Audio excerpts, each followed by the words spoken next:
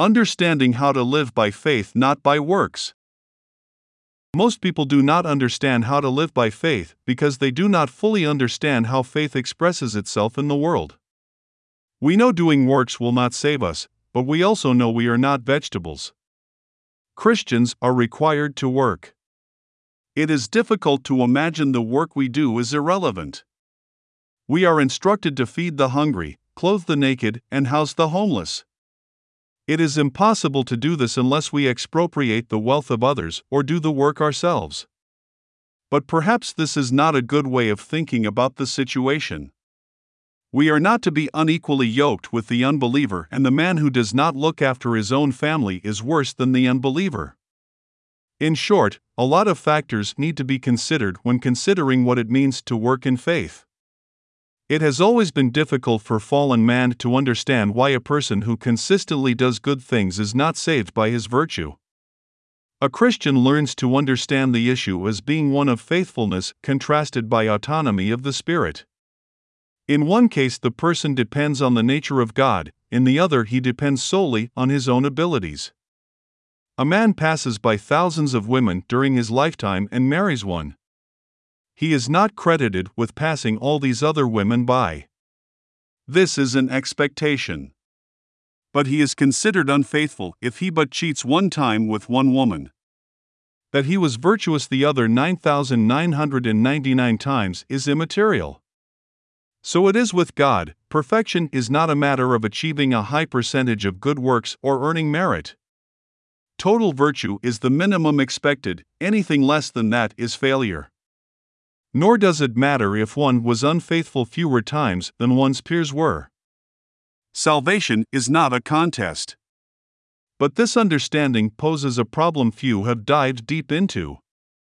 If we are not saved by works, that is, by being faithful, then why be faithful? This is not just an issue noted by Christians, it is a point often raised by atheists. In their understanding, a man can convert to Christianity and then do whatever he wishes, simply because he repents each time he does something wrong. Now a Christian knows this is not repentance.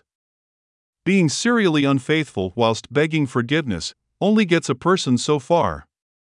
At some point, the wronged spouse realizes the sorrow is superficial and the repentance an act.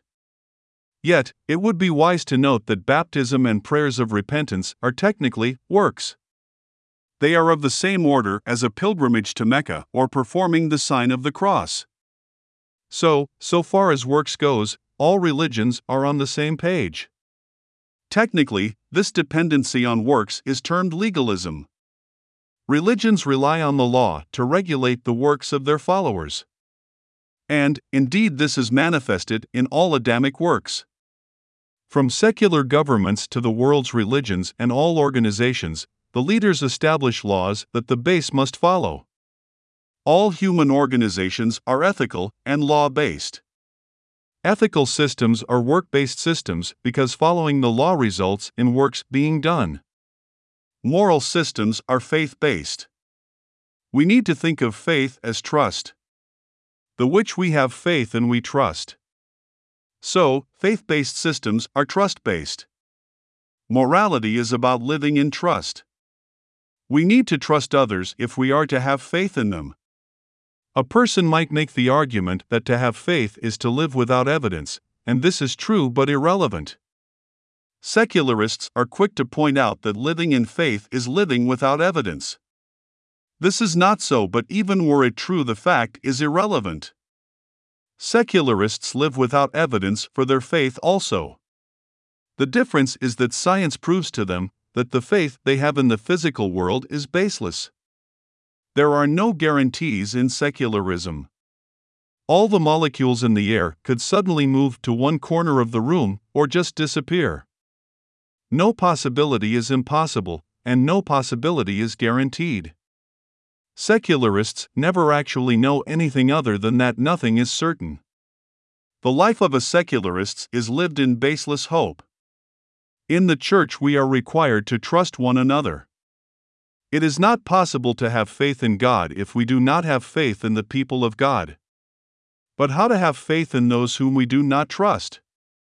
It is not that we think evil of people, as Christians, we understand sin.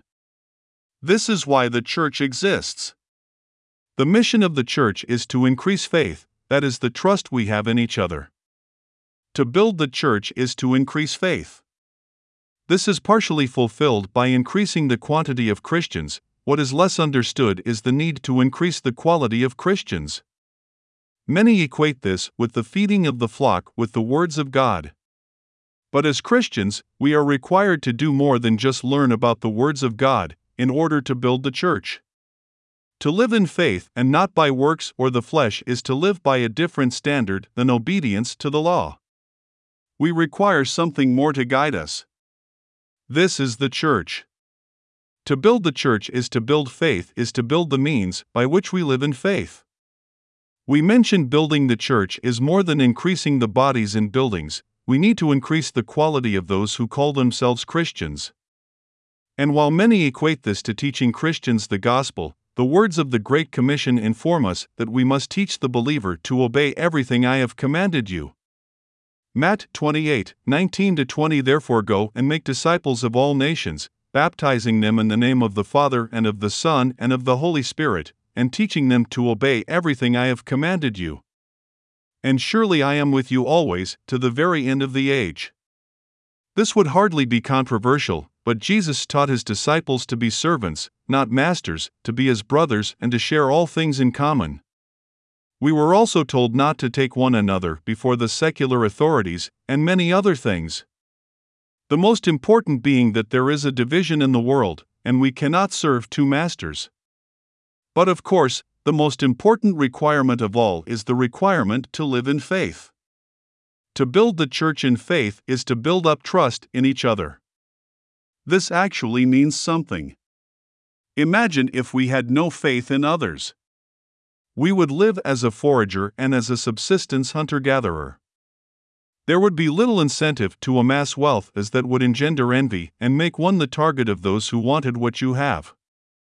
If what you have could easily be made or obtained by others, the marginal utility for violence is reduced.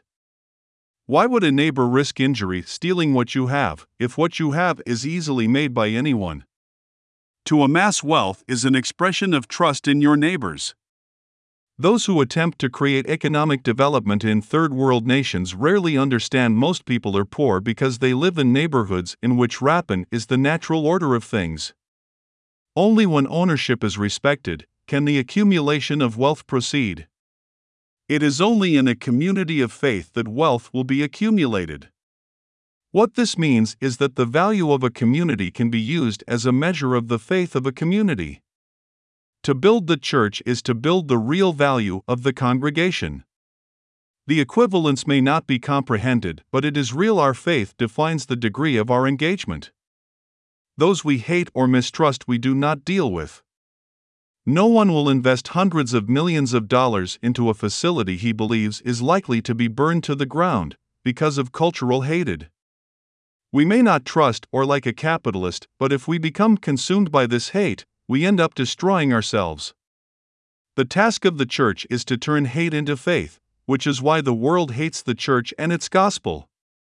It is not just the message it hates, it is the impact of living a Christian life on the ability of the secular world to exist.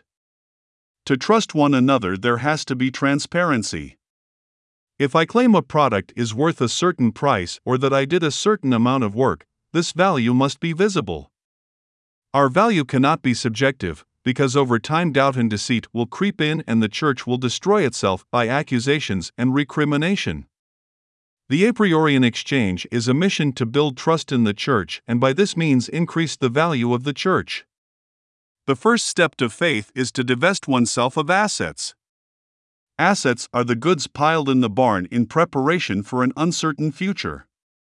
In economic terms, assets are commercial property, but anything that is surplus to what is needed for personal use ought to be considered an asset or property capable of generating income. Assets are donated to the exchange. This is a mission set up by the local church to increase the faith of members. All donations are credited with a deposit to the members' account in the exchange.